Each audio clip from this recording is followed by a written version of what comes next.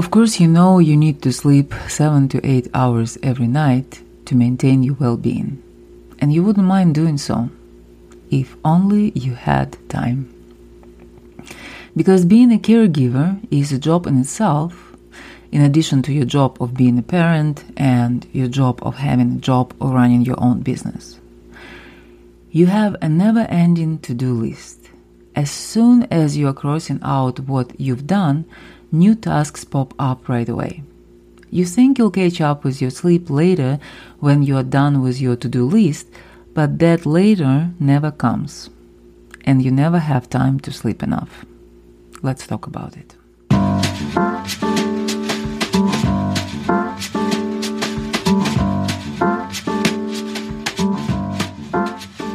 I don't have time became an automatic response for anything that is not already in our daily routine. Sometimes we say that because our calendars are packed, and sometimes we are hiding our own insecurities behind this phrase. I catch myself up on one of these "I don't have time" excuses when my friend and colleague tells me I have to write a book, and she offers 1001 reasons to do so. Her reasoning is very convincing, and I agree with her wholeheartedly. It's a great idea for me to write a book, but I don't have time. In reality, I'm so overwhelmed with the idea of this project that I'm not even looking into possibilities of breaking it down into smaller tasks and actually doing it. Which makes perfect sense if I look at it from my primitive brain's perspective. My daily routine activities are predictable, even the stressful and difficult ones. So my primitive brain sees them as safe because they are already familiar. Yes, I am getting stressed every time my father-in-law gets to the emergency room. But for my primitive brain, it is expected that I will be stressed. So it doesn't see it as something new and potentially dangerous for me. It's normal. But anything new that is not what I do regularly is a potential danger for my primitive brain because it doesn't know what's going to happen when I do this new thing.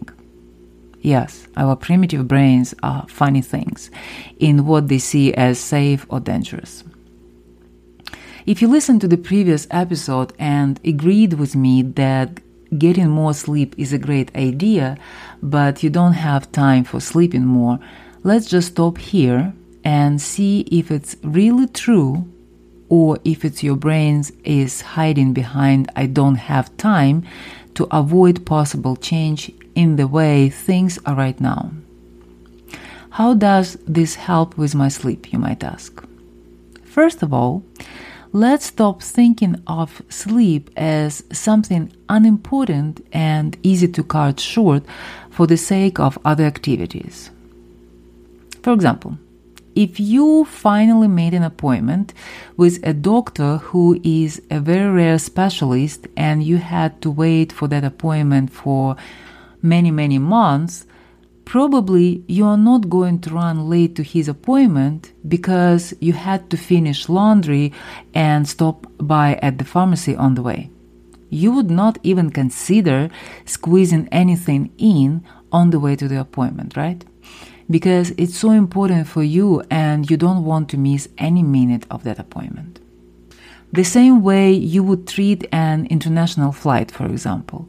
You would not want to miss it if you already got your tickets booked.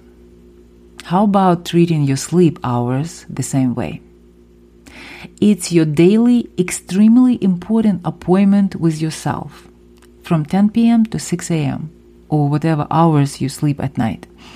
And you cannot miss it by any means. Second, you set the boundaries around that time.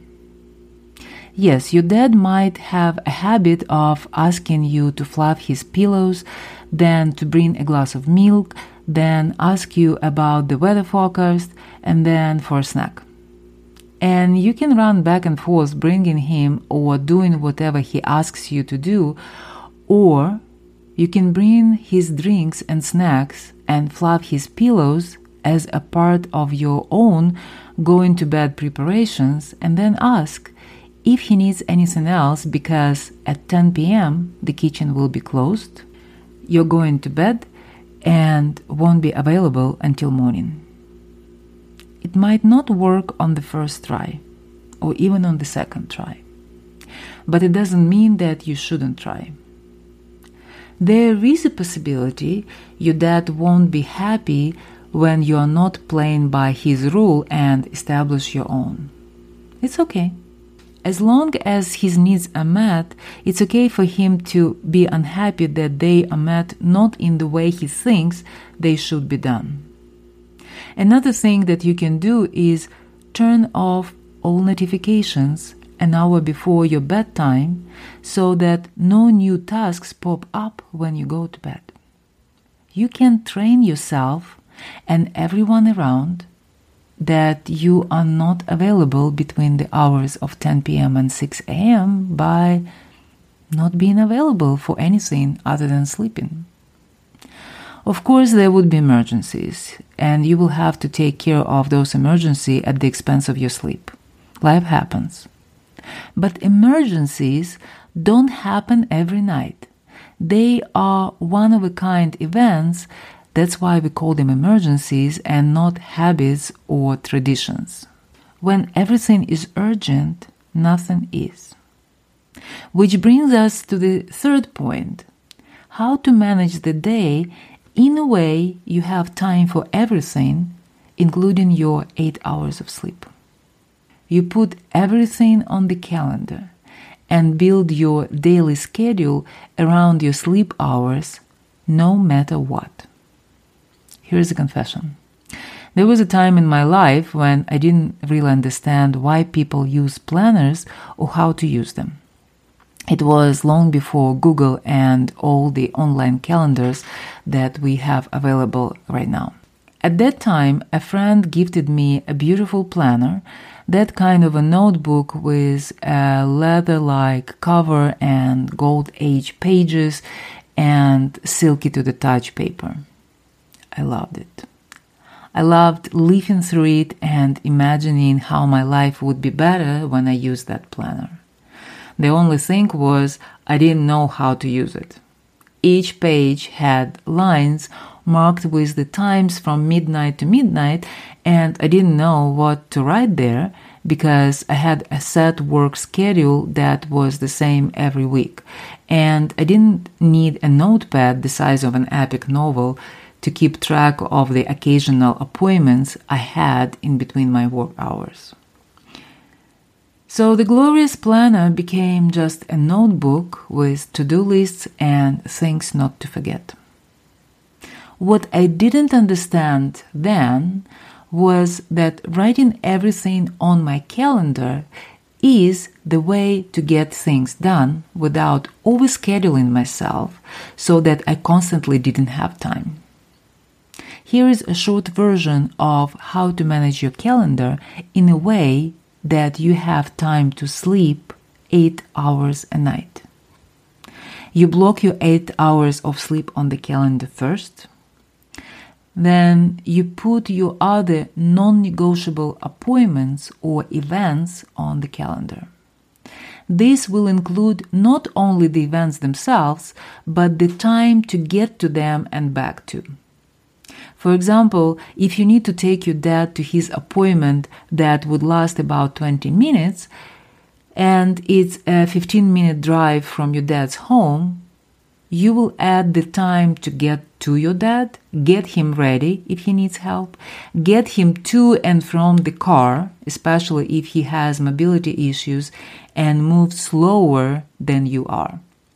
So a 20-minute doctor's appointment for your dad can easily take 2 to 3 hours of your time. Block those 2 to 3 hours on the calendar.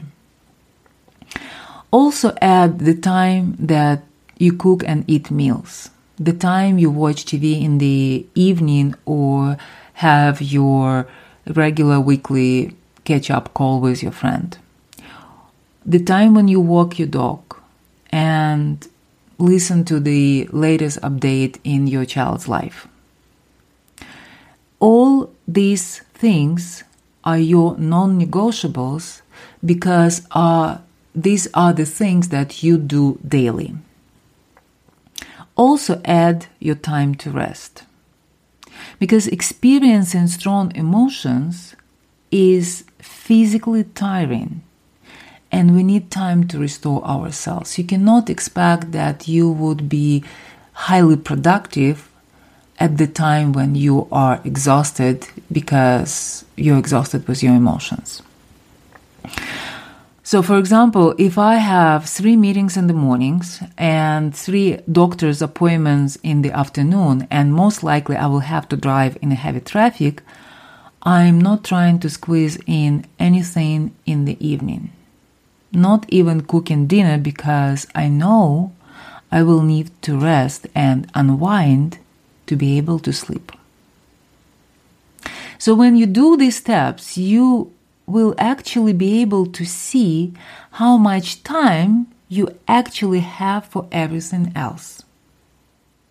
And if your to-do list has more items than you have hours in the week, then you can choose what you can delegate, what you can drop as unimportant, and what you can postpone for a later time to reevaluate if you have time to do that, or if you still want to do that. But no matter what, you are not trying to squeeze anything else in your day when you don't have hours available to that.